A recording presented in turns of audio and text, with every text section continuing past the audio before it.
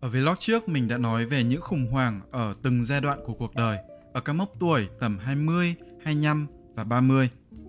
Các bạn có thể thấy tự chung lại của cả ba khủng hoảng đó chính là việc không xác định được chính xác một con đường rõ ràng, một cái gốc, một cái cốt lõi để mình tập trung phát triển. Khi chúng ta chưa có một cái gốc vững vàng thì chúng ta rất khó có thể phát triển, rẽ nhánh sang những thứ khác nếu muốn. Nó giống như việc bạn phải đi làm kiếm tiền, dành ra một khoản tiết kiệm kha khá rồi mới nghĩ tới việc đầu tư hay mở shop gì đó vậy.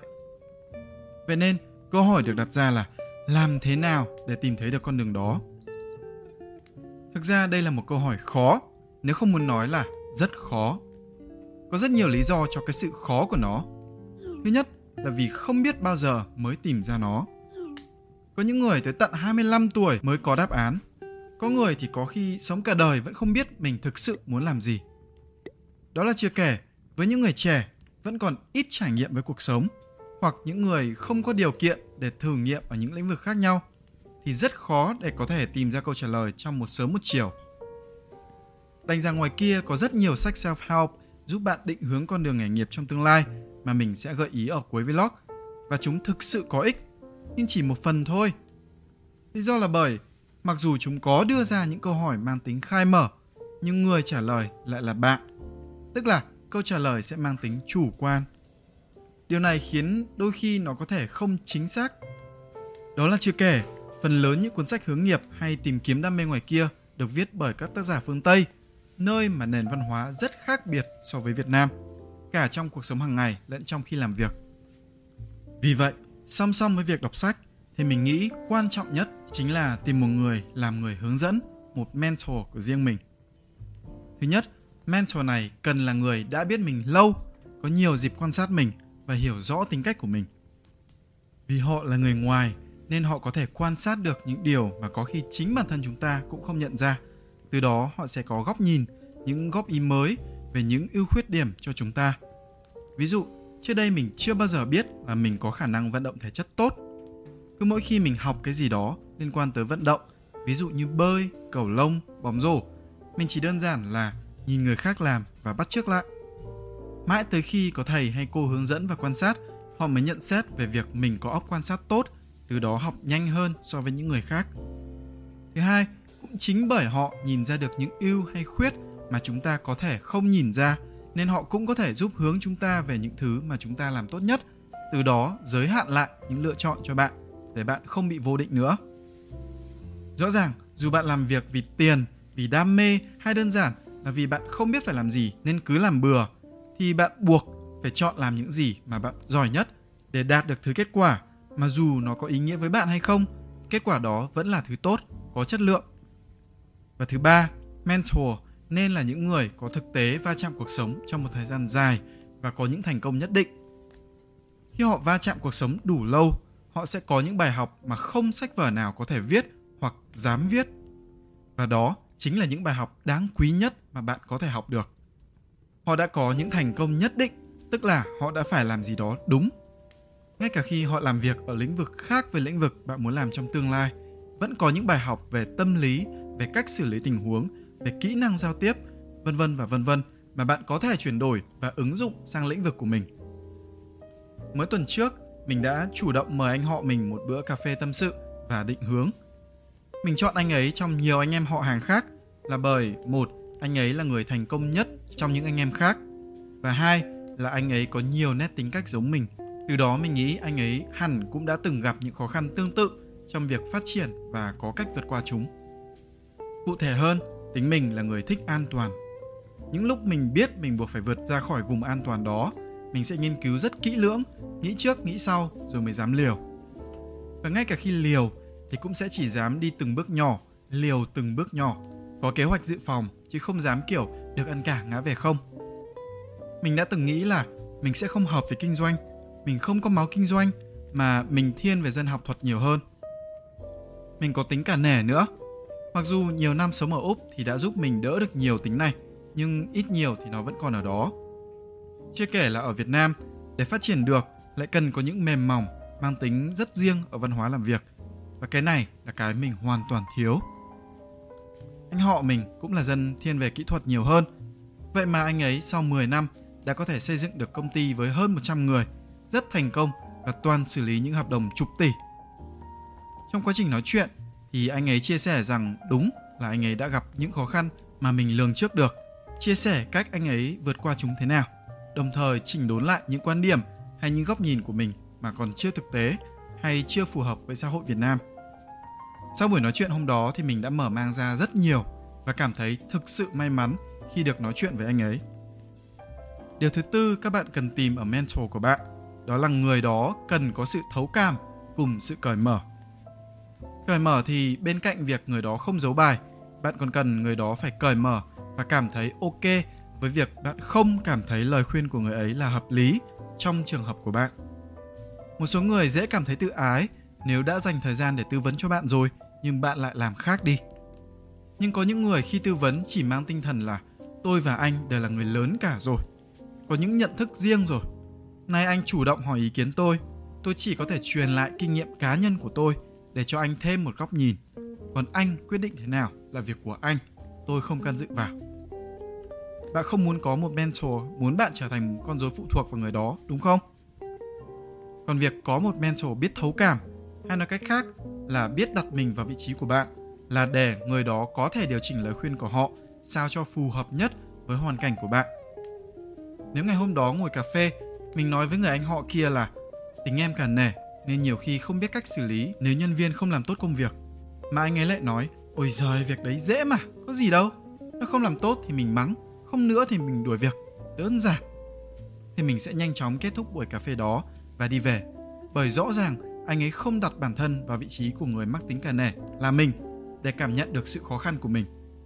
Vì vậy, nếu bạn tìm được một mentor mà người đó lại hay nói những câu kiểu như ôi giời, có gì đâu, hay cứ áp y nguyên những gì người đó đã làm và bắt bạn làm theo và gạt phăng đi những khác biệt giữa bạn và người đó, thì hãy chọn mentor khác nhé. Nhưng nếu xung quanh bạn toàn là những người cùng tầm tuổi bạn và ai cũng thiếu kinh nghiệm, ai cũng thiếu bản lĩnh để làm mentor của bạn thì sao? Lúc này không còn cách nào khác, các bạn phải tự mình nghiên cứu, tận dụng sức mạnh của Internet để tự mày mò ra lối đi cho mình. Ngày nay có rất nhiều các khóa học online miễn phí mà bạn hoàn toàn có thể tự đăng ký học và xem nội dung học có hợp với thiên khiếu của mình hay không. Có những lĩnh vực mà bạn nghĩ là bạn thích hoặc giỏi, nhưng khi vào học rồi bạn mới nhận ra hóa ra bạn chỉ thích một khía cạnh rất là nhỏ của lĩnh vực đó thôi. Hoặc thì ra những bộ kỹ năng của mình không phù hợp để ra nghề này. Nếu đã không có điều kiện để thử nhiều nghề thì những khóa học online này ít nhiều cũng sẽ cho bạn một phần cảm giác về lĩnh vực mà bạn đang để ý tới. Ngoài ra thì bạn cũng có thể tham gia vào những hội nhóm của những lĩnh vực bạn có hứng thú, ví dụ như cộng đồng nhiếp ảnh, cộng đồng lập trình, cộng đồng hội họa, vân vân, và xin ý kiến của những người trong đó về định hướng học tập hoặc xin review thực tế về nghề mà bạn nghĩ là bạn có thể sẽ làm. Tuy nhiên, cần phải biết sàng lọc những bình luận trên mạng, y như cái cách bạn sàng lọc mentor của mình vậy. Sẽ có những bình luận chất lượng, thực tế và đọc một cái là biết ngay họ có ý muốn giúp mình. Còn có những bình luận tập trung nhiều hơn vào việc khoe họ tài giỏi, biết nhiều hơn mình, chứ không thực sự quan tâm tới những gì họ đang khuyên. Với những bình luận đó, bạn nên chắt ra thông tin hữu ích và bỏ qua phần còn lại nhé. Việc học các khóa online và chủ động đăng bài hỏi trên mạng thực tế cũng là lời khuyên mình dành cho nhiều bạn khi còn đang là sinh viên, bởi nhiều người trong số họ vẫn chưa phải đi làm. Ngoài việc học trên lớp thì vẫn có thể sắp xếp đâu đó 2 đến 3 tiếng rảnh mỗi ngày, và lượng thời gian này là hoàn toàn đủ để các bạn tham gia các lớp học online miễn phí. Nếu có điều kiện tài chính, có thể đi học các lớp học offline về các kỹ năng mà bạn chưa thử bao giờ. Đôi khi chính ở những lớp học tưởng chừng như chẳng liên quan gì tới ngành bạn đang học hoặc chưa bao giờ nằm trong danh sách những điều mà bạn hứng thú lại mở ra cho bạn một con đường mới. Mình từng biết một bạn sinh viên học ngành truyền thông. Trong ngành học của bạn, bạn được chọn vài môn tự chọn và bạn ấy đã chọn một trong số đó là môn nhiếp ảnh cơ bản. Lúc đầu bạn ấy chưa bao giờ nghĩ bạn ấy thích nhiếp ảnh, mà bạn ấy chỉ chọn môn đó vì nghĩ nó là môn sẽ ít phải viết nhất, lại còn được cầm máy móc đi chụp linh tinh thay vì phải ngồi trong lớp.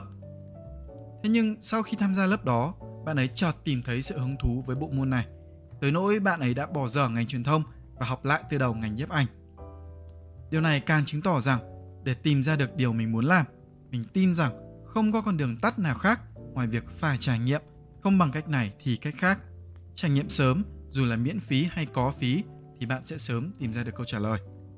Trước khi tới với một vài cuốn sách về hướng nghiệp hay, thì mình muốn bàn về một trong những mô hình hướng nghiệp khá phổ biến ở Việt Nam gần đây, cũng là mô hình hay bị hiểu lầm nhất, đó chính là mô hình Ikigai. Nếu bạn chưa biết thì Ikigai là mô hình mà hay được nhiều người dùng để định hướng nghề nghiệp, rằng công việc lý tưởng sẽ là công việc đặt đủ 4 điều kiện: là công việc bạn thích làm, là công việc xã hội cần, là việc mang lại thu nhập tốt cho bạn, và là công việc mà bạn có thể làm tốt. Trước khi mình đào sâu tìm hiểu về Ikigai thì mình đã tự thấy có một vài điểm mà mình không đồng ý với mô hình ấy. Từ trải nghiệm cá nhân của mình, được chọn công việc mình thích là một đặc quyền mà không phải ai cũng có. Có rất nhiều người ngoài kia, trong đó có cả mình, sẽ buộc phải nhận một công việc mà ban đầu bạn không thích, nhưng chí ít nó cho bạn thu nhập để nuôi sống bản thân. Tức là không có việc thì bạn sẽ chết đói. Khi đó thì làm gì có quyền để mà chọn thích hay không thích. Nhất là khi vừa mới ra trường, kinh nghiệm không có, tiếng tăm không có, thì cứ ai có offer là nhận làm luôn, lương ít cũng được, miễn là có chỗ chịu cho mình kinh nghiệm làm việc, đúng không? Vì vậy, với những bạn mà chưa có nền tảng vững chắc, hay nói cách khác là chưa có vốn liếng cả về tài chính lẫn kinh nghiệm, mà cứ đòi phải được làm công việc mình thích, ở vị trí mình thích, với những đồng nghiệp mình thích là khó khả thi. Đó là lý do mình hay nhận xét những bạn trẻ nào hay nhảy việc khi ưu tiên cái thích đó là không thực tế. Bản thân việc nhảy việc nhiều lần trong thời gian ngắn đã là một điểm trừ rất lớn trong mắt nhà tuyển dụng rồi. Thay vì cứ cố đi tìm việc bạn thích làm, hãy thay đổi tư duy để làm sao mà bạn tìm thấy niềm vui trong công việc bạn đang làm. Như đã nói ở trên, cuộc sống không phải lúc nào cũng cho mình toại nguyện. Rất nhiều khi bạn sẽ rơi vào hoàn cảnh bạn không muốn, một công việc bạn không thực sự thích và bạn không có sự lựa chọn nào khác. Khi đó thì bạn sẽ làm gì? Ngồi than trời trách phận rằng số mình hầm hưu, kém may mắn à? Nếu bạn cứ thấy khó là bỏ hoặc liên tục ca thán ăn vạ thì bạn sẽ không bao giờ học được kỹ năng sống trong áp lực, không bao giờ rèn luyện được bản thân trở nên bản lĩnh hơn, vững vàng hơn. Đó là chưa kể, việc gì mới với bạn cũng đều khó khăn, kể cả khi bạn làm công việc mình yêu thích. Nếu vừa thấy khó đã vội nghĩ là công việc này không hợp với mình thực ra cũng không thích công việc này lắm, thì dù bạn có nhảy việc bao nhiêu lần đi nữa cũng sẽ chẳng thể tìm được công việc vừa ý bạn. Nói tóm lại, ngay từ đầu, khi mình chưa là gì, chưa có gì trong tay, việc chăm vào việc tìm cái công việc mà mình thích làm là hơi mơ mộng. Với những bạn nào vừa mới tốt nghiệp, đang trong giai đoạn tìm việc mà vẫn chưa thực sự biết mình muốn làm gì, thì hãy cứ nhận công việc đúng với ngành nghề của mình đã. Bởi qua 4 năm học thì mình ít nhiều cũng đã có những kiến thức nhất định về lĩnh vực đó. Sau đó hãy cứ làm một thời gian đi, tích lũy kinh nghiệm, vốn liếng đi. Trong lúc đó thì song song tìm kiếm điều mình muốn làm. Một khi bạn đã trau dồi được cho mình một CV thật tốt, hoặc để dành ra một khoản vốn kha khá, khi này bạn mới có quyền lựa chọn ở lại làm tiếp, hay là ra ngoài làm, hay là nhảy sang một công ty khác thì tùy bạn. Điểm thứ hai mà mình cảm thấy không ổn ở mô hình này, đó là nó tạo ra một con đường quá lý tưởng, một công việc quá lý tưởng, cộng với cách diễn giải của nhiều người không hiểu kỹ về nó, khiến cho người nghe tạo ra cảm giác rằng bằng mọi giá mình phải tìm được công việc có đủ 4 tiêu chí trên. Bao giờ tìm được thì mình mới được cho là thành công. Chừng nào mình còn chưa hài lòng 100% với công việc hiện tại thì nó vẫn chỉ là một công việc tạm thời mà thôi. Điều này không khác gì việc vẽ ra trong đầu một hình tượng người yêu lý tưởng và cứ yêu tạm bợ cho tới khi tìm được người hoàn hảo vậy. Nó gây ra sức ép rất lớn, nhất là với các bạn trẻ đang mất định hướng trong cuộc sống. Nó cũng tạo ra suy nghĩ rằng ngoài kia có một công việc mà một khi bạn có nó sẽ đem lại cho bạn hạnh phúc. Tức là hạnh phúc của bạn phải phụ thuộc vào một thứ bên ngoài, thay vì ngay trong chính nội tại của bạn. Thay vì nhìn lại hiện tại, tìm thấy niềm vui trong hiện tại, thì các bạn ấy sẽ cứ mải mơ mộng về bức tranh lý tưởng kia và chê bai hiện tại. Đây rõ ràng không phải là lối sống mà các bạn muốn, đúng không? Chính bởi vì cảm thấy có những điểm không ổn như vậy mà lại thấy nó tràn lan trên YouTube lẫn TikTok, nên mình đã thử tìm đọc những bài báo về Ikigai và biết được nhiều thông tin. Mà để tổng hợp lại thì ý chính là mô hình Ikigai hay được dạy ngoài kia là Ikigai đã bị những học giả phương Tây biến điệu từ Ikigai gốc. họ đã thay thế những giá trị gốc của người Nhật thành những giá trị của phương Tây, trong đó có việc tập trung kiếm tiền và làm giàu. Quan niệm về Ikigai gốc của người Nhật rất khác. Nói một cách giản lược thì nó tập trung nhiều hơn vào việc nhìn vào trong nội tại, tìm thấy ý nghĩa của cuộc sống trong những việc mình làm hàng ngày, từ đó biết trân trọng những gì đang có. Và cái này thì bạn nên làm thường xuyên ở mọi giai đoạn của cuộc sống, chứ không phải cứ lúc tìm việc thì mới nghĩ tới. Có như vậy thì dù công việc của bạn thế nào đi chăng nữa, bạn cũng vẫn có thể nhìn ra hạnh phúc của riêng mình trong riêng mình. Để kết thúc vlog này thì mình xin liệt kê ra vài cuốn sách hay về chủ đề khám phá bản thân và định hướng nghề nghiệp nhé. Nhớ là những cuốn sách này thì chỉ mang tính định hướng, không phải là kim chỉ nam tuyệt đối giúp các bạn tìm ra được con đường chính xác đâu nhé. Cuốn đầu tiên là Nếu tôi biết được khi tôi còn 20 của tác giả Tina Silic. Cuốn thứ hai, Kỹ năng đi trước đam mê của Cal Newport. Cuốn thứ ba, Mindset, tâm lý học thành công của Carol Dweck. Nếu bạn nào biết đọc tiếng Anh thì có thể đọc cuốn How to Find a Fulfilling Work by Roman Snarick. Vậy là kết thúc vlog rồi. Nếu bạn có biết thêm những cuốn sách hay về chủ đề này thì hãy giới thiệu với mọi người ở phần bình luận bên dưới nhé. Còn bây giờ, tạm biệt và hẹn gặp lại.